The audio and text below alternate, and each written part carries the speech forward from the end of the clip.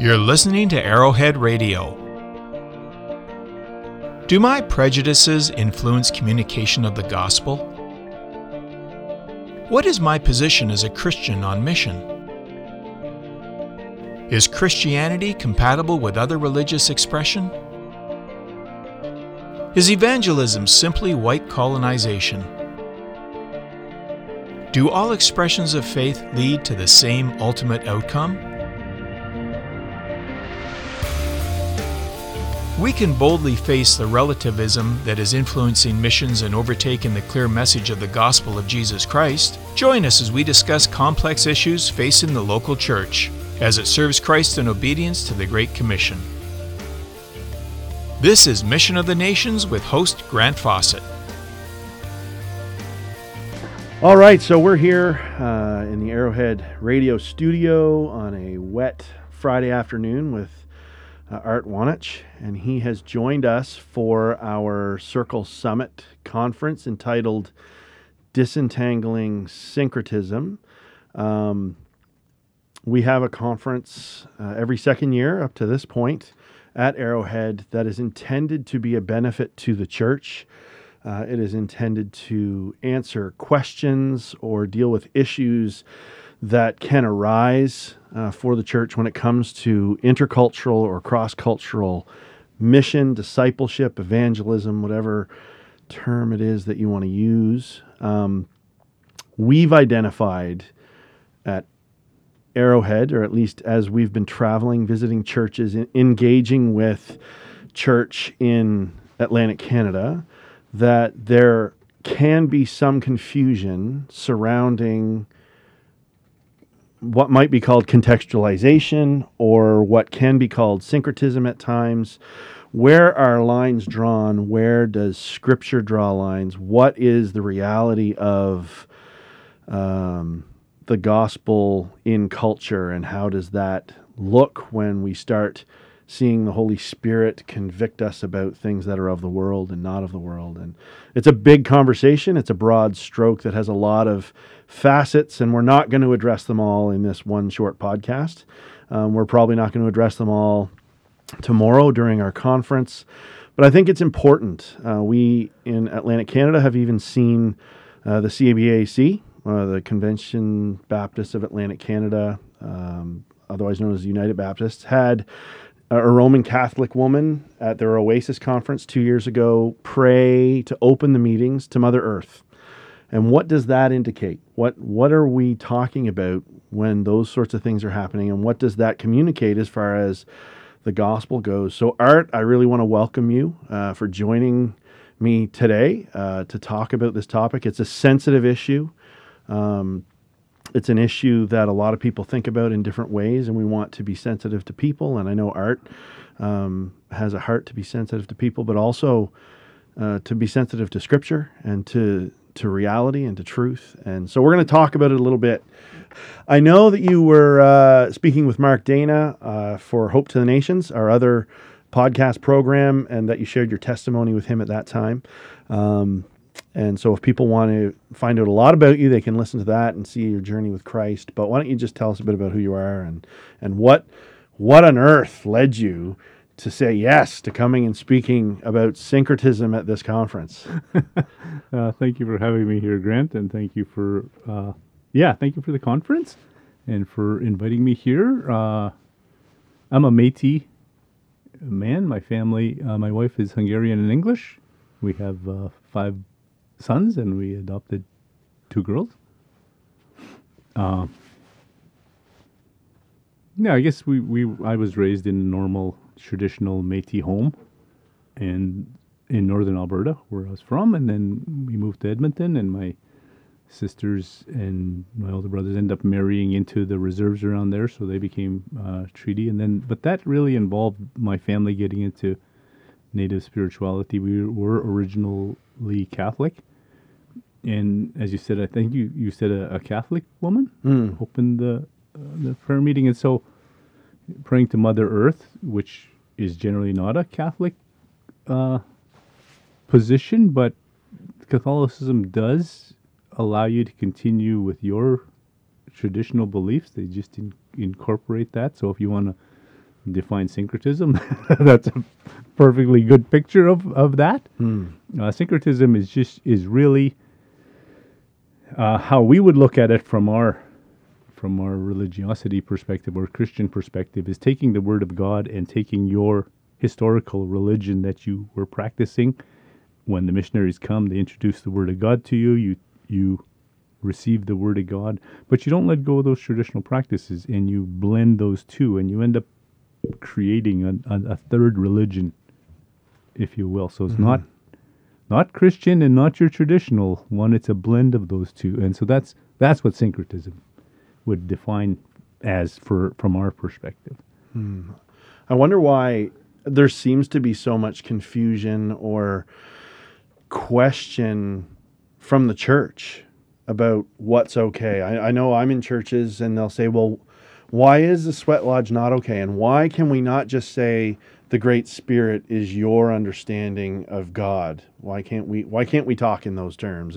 Or maybe we can. I mean, maybe we can talk in those terms, but what do you think about that? I mean, in a practical way. What you're asking is, the answer to what you're asking is not an easy answer. It's not a short answer. Right. And I am by no means an expert on anything. Okay. But me neither, but here we have a podcast. So I'll try to talk a little bit to that. Before, say, 1960, I was actually born before 1960, so I'm old. No. But there you go. But before, say, 1960 and going back in history, the further you go back, the more literate people were of the Bible. And as you project forward, there were, in church history, there were very strong denominational lines. Baptists were Baptist, all the different types of religions, Anglican, Pentecostals, all of those things. There were very strong walls or lines, boundaries between those ones. And the churches used to train up their young men. And so you ended up reproducing yourself, and the church plant that you did would look a lot like you, and look a lot like you, and look a lot like you, and so on and so forth. As we progress further into this and the developments in the late 1800s, early 1900s, those kind of denominational barriers started going down, and the government got involved with rules and regulations, and you had to hire this type of person or that type of person, and we couldn't afford to we don't have as many young men anymore. And so then became the development of seminaries. And when seminaries got developed, people started sending their young men to these places. And so you ended up getting, for lack of a better term, you ended up getting other people's baggage in your churches. And so now, when you look at the church, one church to another church doesn't look much different anymore. They're pretty much all the same. They still call themselves different things, but for all intents and purposes, they don't look the same. Historically, when North America was being opened up and developed, and you're walking or riding across the prairie and you could see far away the town you were going to, historically, the biggest, largest, tallest building was the church steeple. You could always see that, and that's what society was built around, focused around, lived around. Now you look at the big cities, what do you see? The big buildings belong to the banks. And that's what you see. Now you go driving down the street and you'll see a strip mall. And there's whatever is now what's common, Costco or something, or they get no, but they're not in a strip mall, but strip mall stores. Box stores, yeah. So you have Mr. Sub, you have Kentucky Fried Chicken, you have the dollar store, and then you have the church, and then you have another store. Yeah. The church has blended itself so well into society now, we can't tell the difference. And so when you're asking, why are the churches faltering, if you will, is because it started with the seminary process where we started hiring people that weren't us. They got their training elsewhere. And so we all started looking the same. So now there's almost no denominational barriers anymore. And now as the church that message got watered down, we got weaker and weaker. More and more people leave the church every year. So we're getting more desperate. We do different things to bring people in. And we think we have to look like society. And now we look like society. But that's the kind of difference we're making. None. Right. And so that's, when you ask that question, for me, like I said, I'm not an expert. This is my opinion looking at what I see. Right, yeah. And that's what I see. And those are the end results of why I see what I see, is that it started way back then. And my whole thing with churches is, if you're a church, why don't you train up your young men? Why, and now you will not allow a person to preach unless they've got some kind of degree from somewhere. Jesus Christ were to come into this world today, he would not be allowed to preach. Right. And so that's kind of where we're at. So I'm not sure if I went off on some rabbit trail from what you were asking. No, I think that's a really important point. I think we have stepped away from solid biblically oriented ecclesiology, or the doctrine of the church. And I think you really hit on something key there. When we have stopped worshiping together in the way that honors God the most, I think we are at the most risk of faltering. I mean, there's very, I think, clear outlines throughout Scripture of God wanting to be worshipped in very specific ways, and raising up young men in the church, I think, is something that's taught in the New Testament. It seems clear to me that that's sort of a model that we're given, and that's a very interesting point. I never really thought of it that way, but I think that's a really interesting point. I guess the question then becomes, how do we start to answer? I guess the first thing might be to determine the origin of the question, because I know when I'm in churches visiting and talking about Arrowhead and the ministry we're doing, I'm asked a lot of different questions, but the intent behind those questions is often different. Sometimes it's because there's a genuine desire for obedience. Sometimes it's because there's prejudice. Sometimes it's because there's an overwhelming sense of political agenda. Sometimes it's complacency. And so I might be asked the same question 4 times and it be for a different reason. But I think at the end of the day, there's a truth behind the whats and the whys that people just need to start considering. It's got to be rooted in Scripture, but how can I inspire the local church in New Brunswick, those that aren't looking to Scripture, to start thinking critically about the attributes of God and His glory and how He wishes to be worshipped, and the exclusivity. I mean, I've asked Andrew Arden to come tomorrow and talk strictly on the exclusivity of Christianity. I think those are all kind of pieces of this big, complicated puzzle. We don't want to alienate people, and we want to honor people in their culture, but is it possible that we're afraid of offending someone in another culture by criticizing a practice? Do you think that that's part of it? Like, how does anyone from one culture have the qualification to say to another culture that practice dishonors God? Or does it have to be the work of the Holy Spirit that does that for that person? How can we approach some of these? That's a lot of stuff, right? But these are the things that have been chewing around in my mind, or that I've been asked, and I don't know the answer.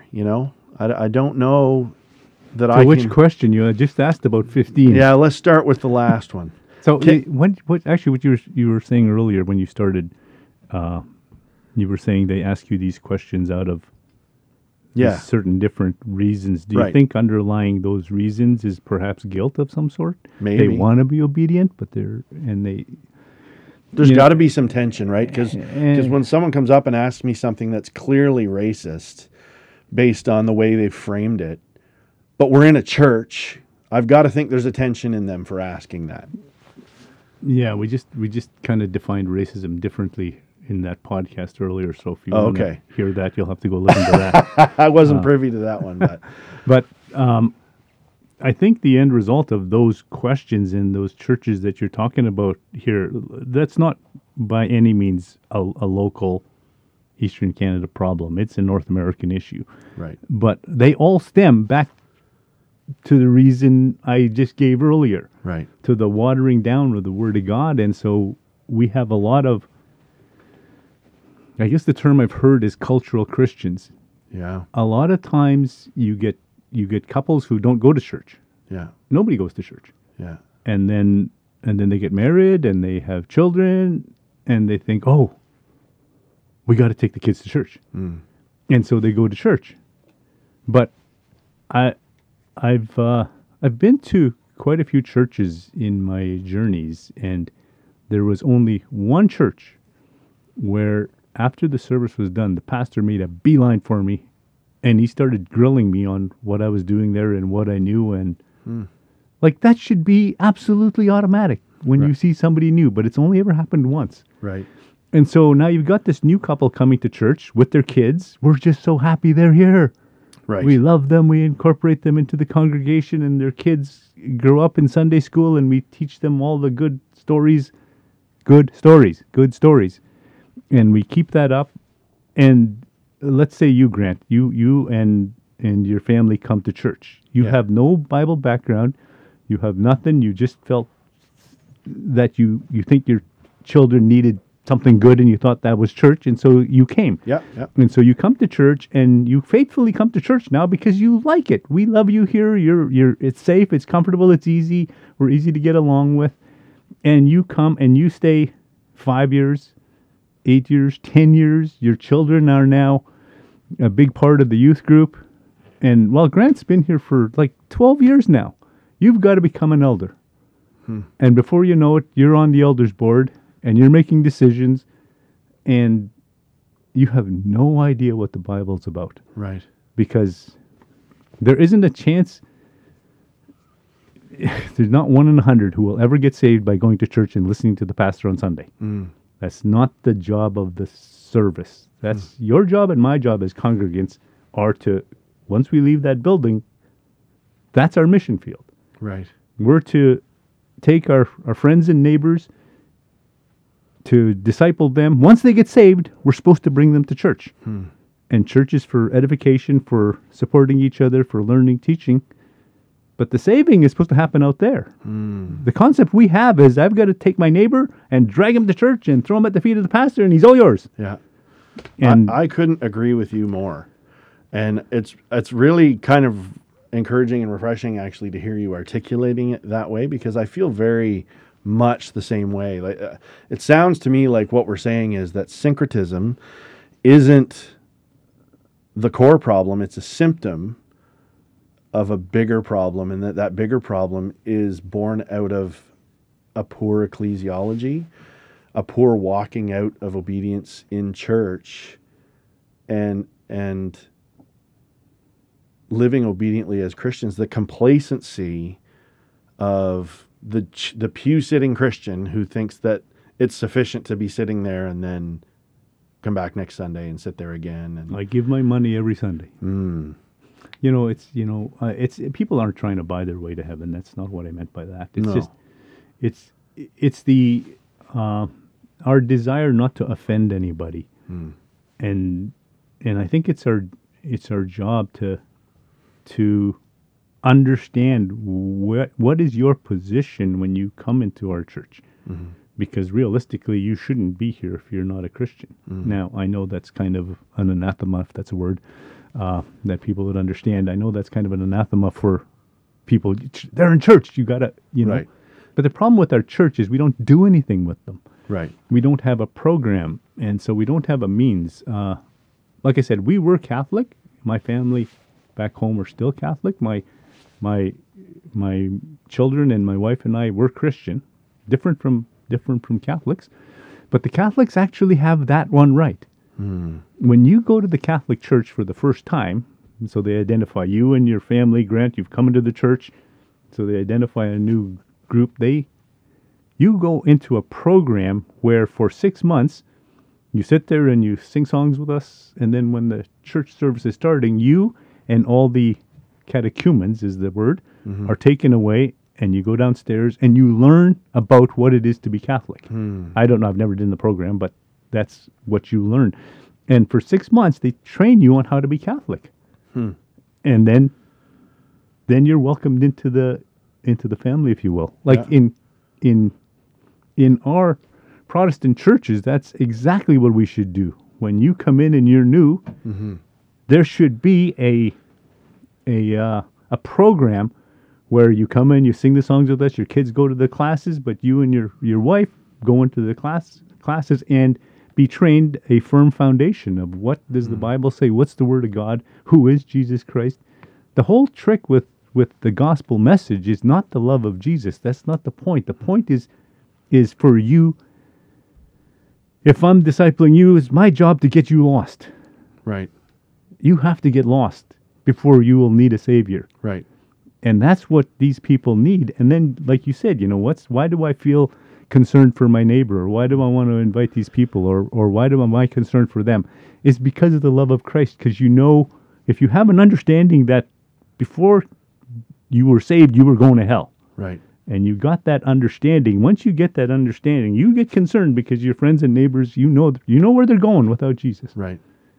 And unless you're grounded firmly in that understanding, you really don't think about things like that. And that's the problem with the people in the churches. They don't have that grounding.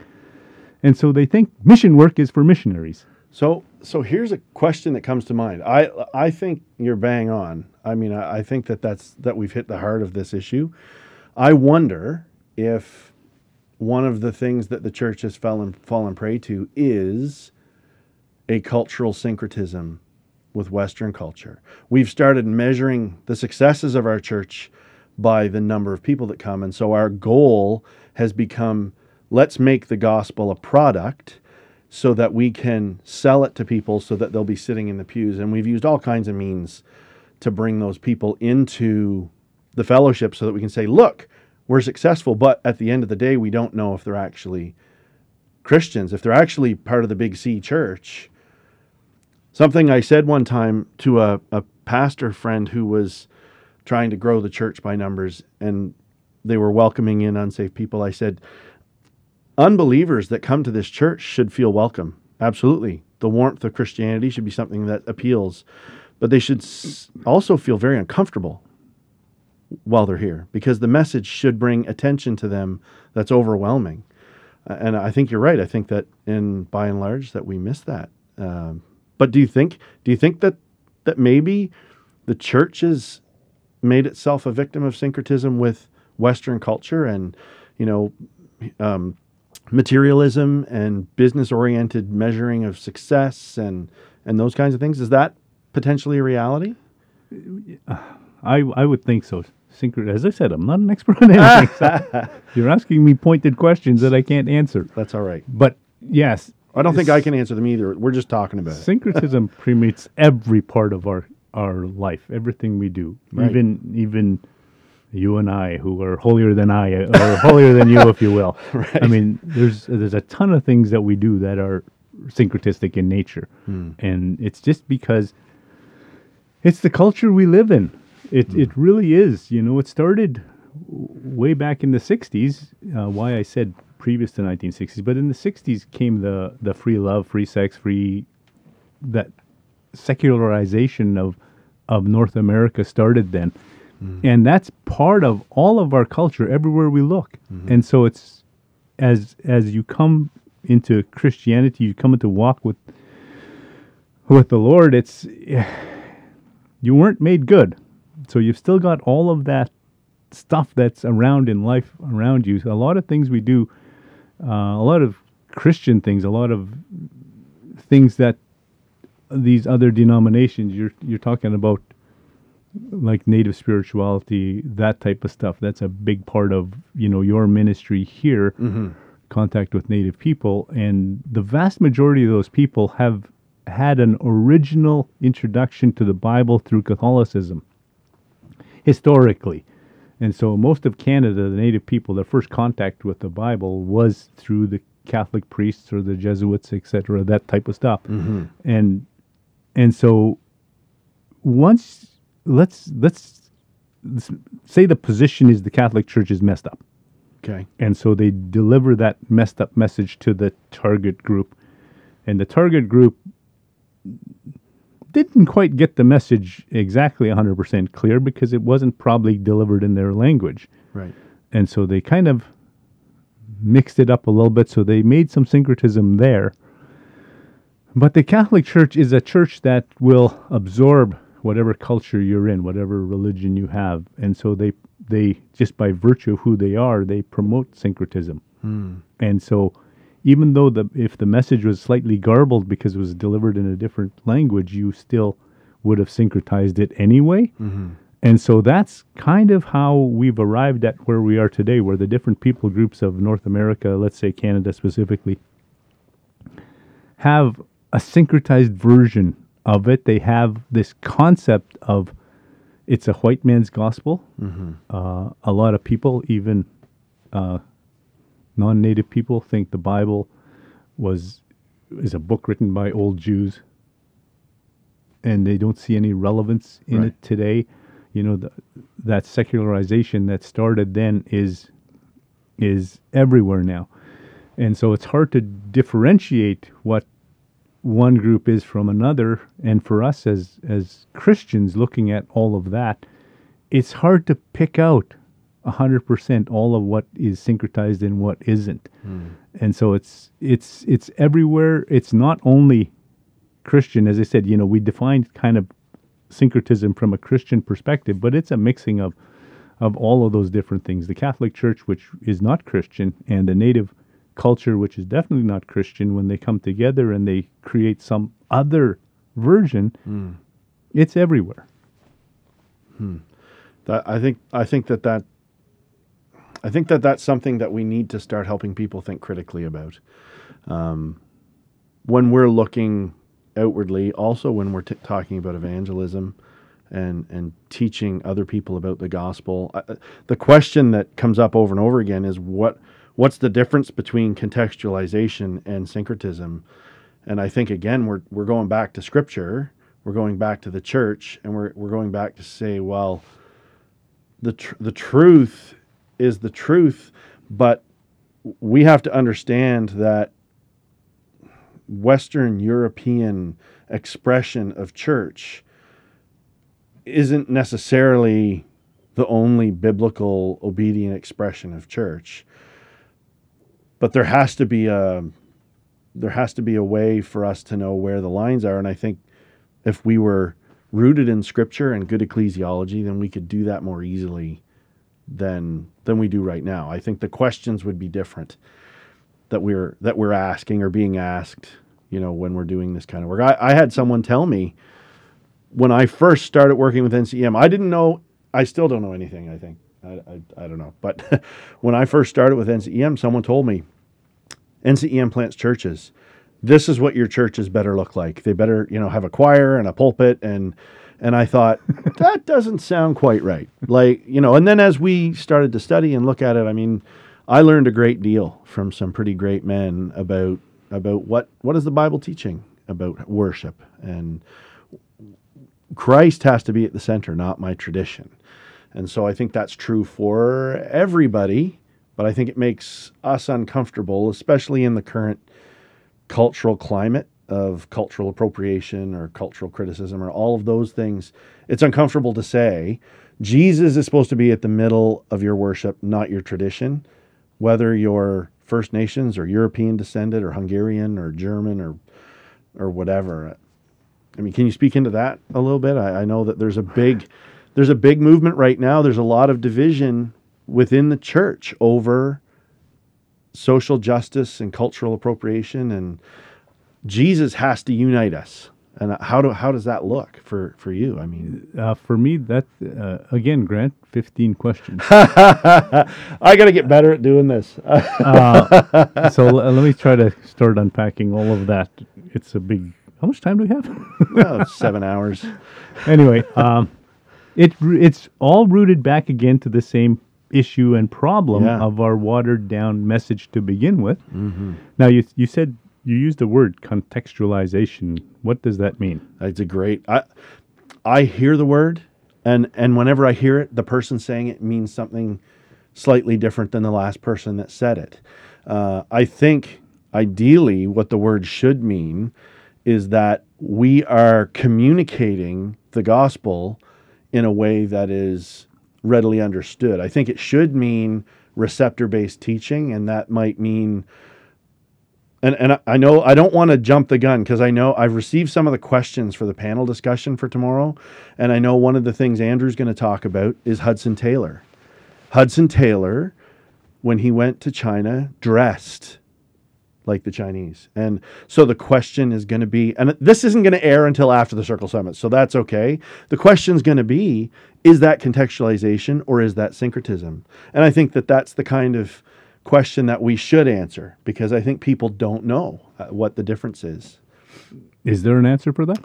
I think there's opinions, and I think we can have a conversation about it that holds Scripture at the center and come to a... Could it be as simple as Hudson Taylor was in China and the only clothes he could buy were Chinese? It could be. It could very well be. I mean, that could very well be. I don't think that's why, but I mean, that's... Contextualization is, if I'm looking at it from a perspective, is looking at what were the traditional practices of Native people, and then when you bring the Word of God into it, what can you continue to do and what can't you do anymore? Right. Now that's kind of what I will look at, say, contextualization. So I'll talk from that kind of perspective. Sure. And then if you're okay with after you're done, I've got 2 examples in my head that I'd like to ask you about. If that's okay. I'm not an expert on anything. No, me neither. That's okay. Okay, so there's one camp that will take everything that was traditional Native culture, religion, spirit this, spirit that, and there's a word called redeeming. So they're going to redeem that in and now use it for their worship. And there's another camp which says that, that drum had a spirit indwelling it, that rattle had a thing. Those dances are are demonic and to Satan, and you can't have any of that. So there's these 2. They're Native people on both ends with these types of thoughts. I think from sea to sea to sea, is that how you say it in Canada? I guess so. I don't think there's anything that's universally looked at amongst Native people the same all the way. So they look at things differently. Some things have a more spiritual connection to them than others. When I say spiritual, it means like more involving the spirits. Like a sweat lodge is where you talk to, communicate with the dead, when you communicate with spirits. That, not everybody looks at the sweat lodge like that. Yeah. But a lot of them do. And so that type of thing would be shunned by some people. And so that's just an example. For my take on it, I don't know anywhere in the Bible where anything inanimate was inhabited by a spirit. Spirits inhabit bodies, people, maybe a donkey, not sure. Now we know that, they a bunch of them got put into pigs. Yeah, and then the pigs all ran and killed themselves. Went and committed suicide. Anyway, but in terms of, Native people believing this drum has a spirit, I don't think that's biblical. I don't think there's any support in the Bible for that. Now, whether you would bring that into service or not, that's, I'm not going to comment on that one way or another, because that's not my background. Right. Like I said, my earlier, being a Métis, my historical stuff is fiddle music and jigging and part Native, part white, so my family were not involved in Native spirituality so much while I was home. They did get into it later, but I had already left. And so a lot of what I'm doing is more like academic inspection of it. So my studying, looking, reading, all of that sort of stuff. Yeah. So that's where you have the 2 differences, is where one group believes that spirits physically inhabit these things, and you have the other group that I'm not sure to the level of their their thinking in terms of that, but for me, so they would feel comfortable redeeming it where one group would not. For me, it's God is the all-powerful, period. And I don't think there's any biblical support for spirits inhabiting anything inanimate.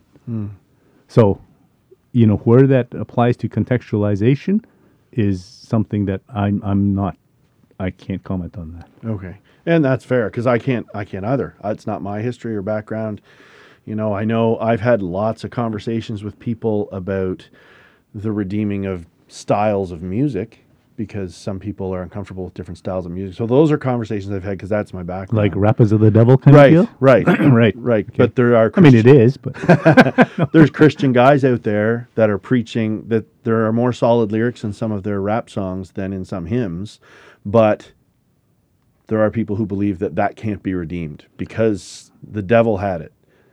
Rap music was always violence and drugs and alcohol and sex. it's an interesting way, the way you put it. You said the devil had it. Yeah, but it didn't belong to him. What world were you born in?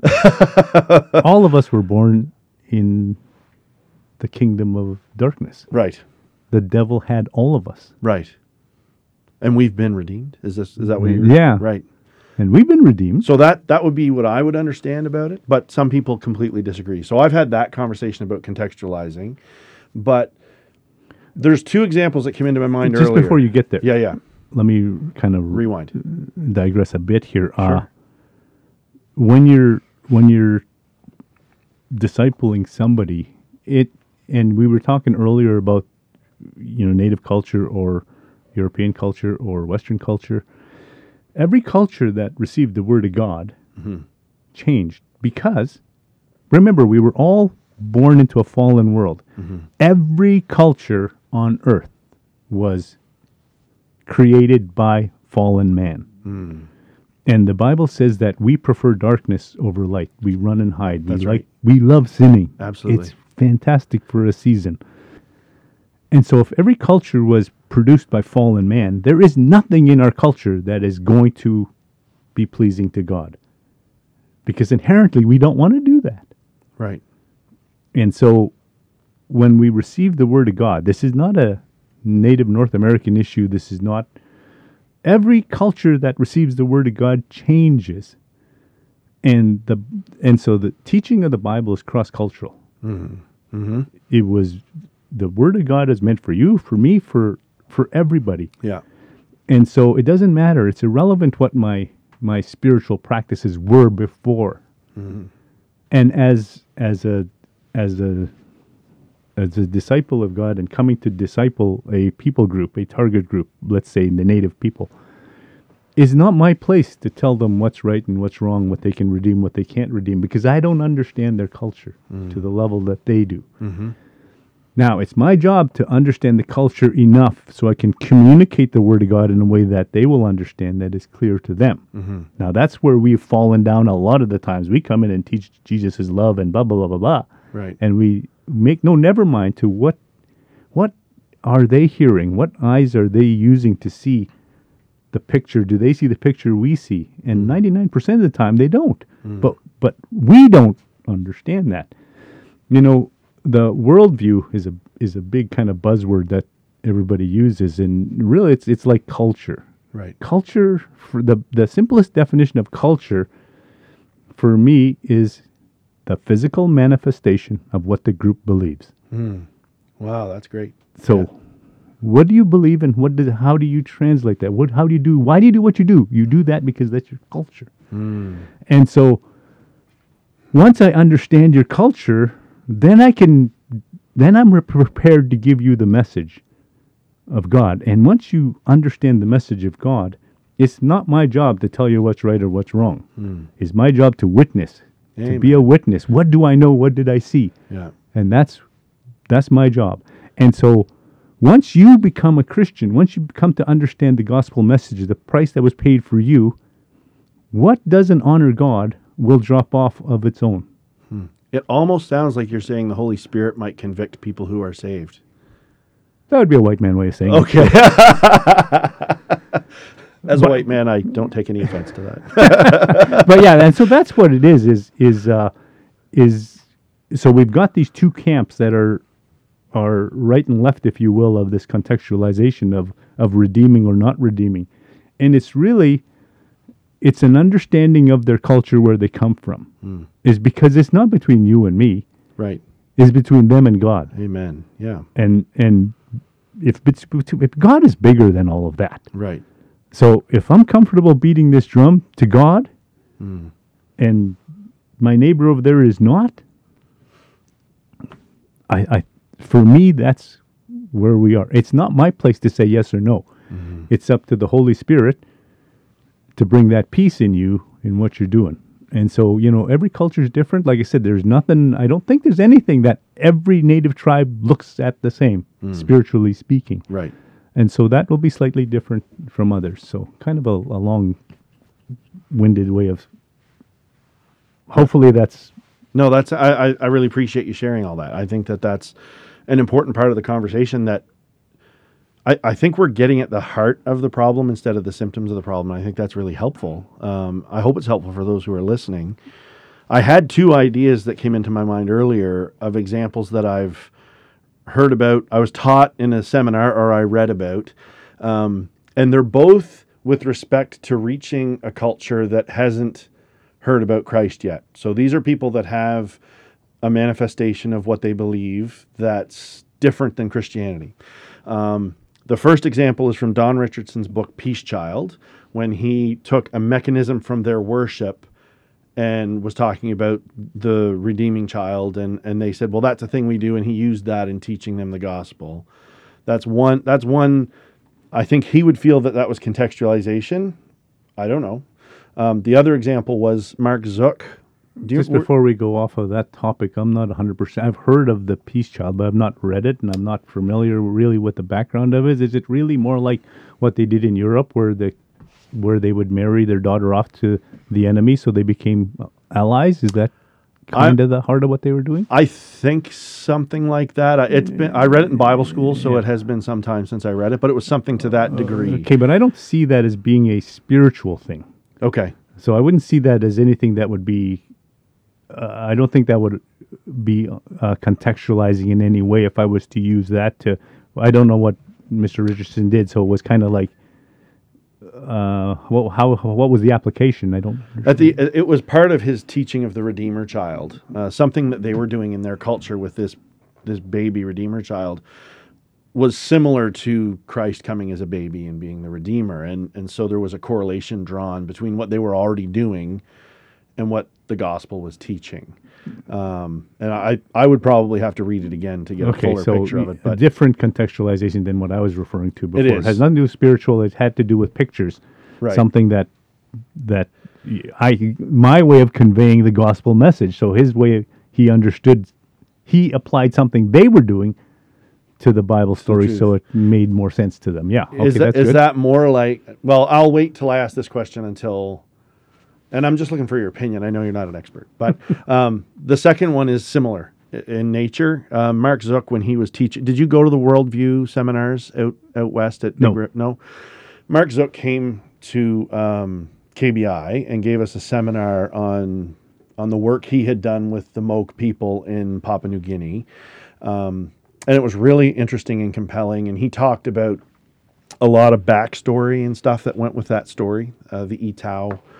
He was a New Tribes missionary in Papua New Guinea, and they produced a movie called Etau, which is quite fantastic, but it outlines the testimony of his gospel. He used creation of Christ and taught them in their own language the gospel of Jesus Christ. But at one point, he was learning the language, and he realized that he had been doing some translation with a specific word, and he learned that what that word meant something in their language very specific.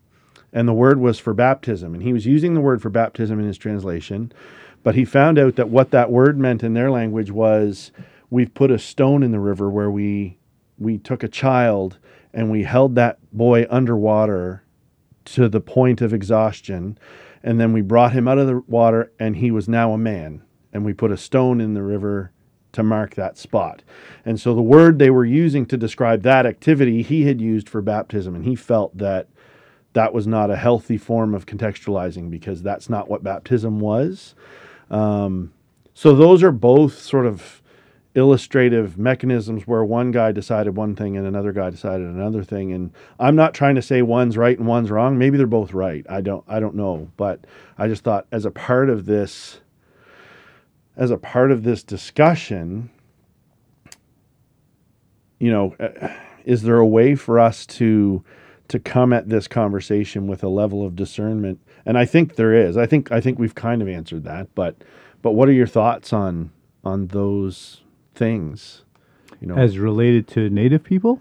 Well, as related to evangelism in general, or discipleship, or teaching the gospel. Yeah, is what you're asking, I guess. Yeah, I can see half drowning a person to not being an adequate representation of baptism.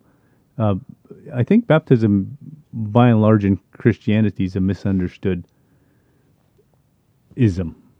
There's really, a lot of misunderstood isms in Christianity. At the end of the book of Matthew, it says, "Go out into all the world and what does it say? Preach the gospel as I have the told you, gospel. baptizing them in the name of the Father, Son, and Holy Spirit." Yeah. And Yeah. was that 1928? I think is the verse. Yeah. 28. Making disciples of all the nations of the world, teaching them everything, identifying them with the Father, Son, and the Holy Spirit. And that's really what baptism is. Baptism is identification. That's what that's the root of the word. The root of the word is from the Greeks, and it has to do with the textile industry. So they would take a white piece of cotton, Yeah.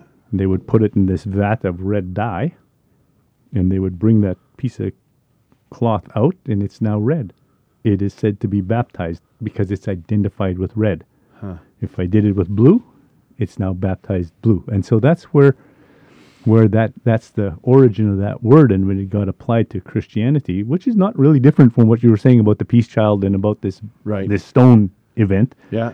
It's taking something that's cultural but applying it to a different thing that we would understand. So for them in that culture, the identification, they understood that. They understood the word baptizio and what that meant. So in delivering the message now, go to all the world and identify the people with the Father, Son, and the Holy Spirit. So so we would use the term baptism, but that's really what it meant, identifying. And that's how it got worded in that phrase, in that verse, identifying with them with the Father, Son, and the Holy Ghost. And that's what baptism is. That's why baptism is a public declaration. You symbolically are dying with Christ and raising with Christ. When you go in the water, you come out. And when you come out, now you do your big spiel. But your big spiel is really your public declaration that going forward, from here on forward, I want to be identified with the Father, Son, and the Holy Ghost. And so that's kind of where that comes from. Methodologies, that's an example, I think, from early Christianity where they took something and applied it in a way not unlike that. I know New Tribes in New Guinea talking about Christ as the cornerstone had nothing in their world to have a cornerstone, so they used the center pole that held up the hut. That was the example they used. Would you equate that with Paul at Mars Hill? This is the altar to the unknown God, and I'll tell you about that guy. I guess in a different context that would be the same. Similar the idea. problem with that and speaking to Greeks, what happened on the day of Pentecost? Do you remember? There was this group of people that had these little Tongues of fire came in languages. and dwelled them, and they come out on the balcony and they start speaking, and they're speaking in all these different languages that they didn't know half an hour ago, but they know now. Yeah. And so they're speaking in these languages, and then these people believed, got baptized, and there were, thousands of people were added that day. And so now you go to Paul, and he's delivering this message to the Greeks. And what did they do? They dragged him into court. He was taken before what's called the Areopagus, who were the council of the day, and they, tell us what is it you're talking about. The problem is And this is our problem today with people in our churches, is they're not Jews. The Jewish people had the Old Testament. They understood, like I said earlier, we're trying to get you lost. They understood they're lost. They're trying to get good. They're trying to make themselves right. They do all the offerings and sacrifices and everything, but they still have that guilt. And so they were ready for a Savior. And when the apostles came out and gave them in their heart languages, Right. the languages they understood, when the apostles came and gave them the gospel message of Jesus Christ in their heart languages, they were ready to take that step. And thousands were added to the church that day, and that gospel message spread throughout the world after that.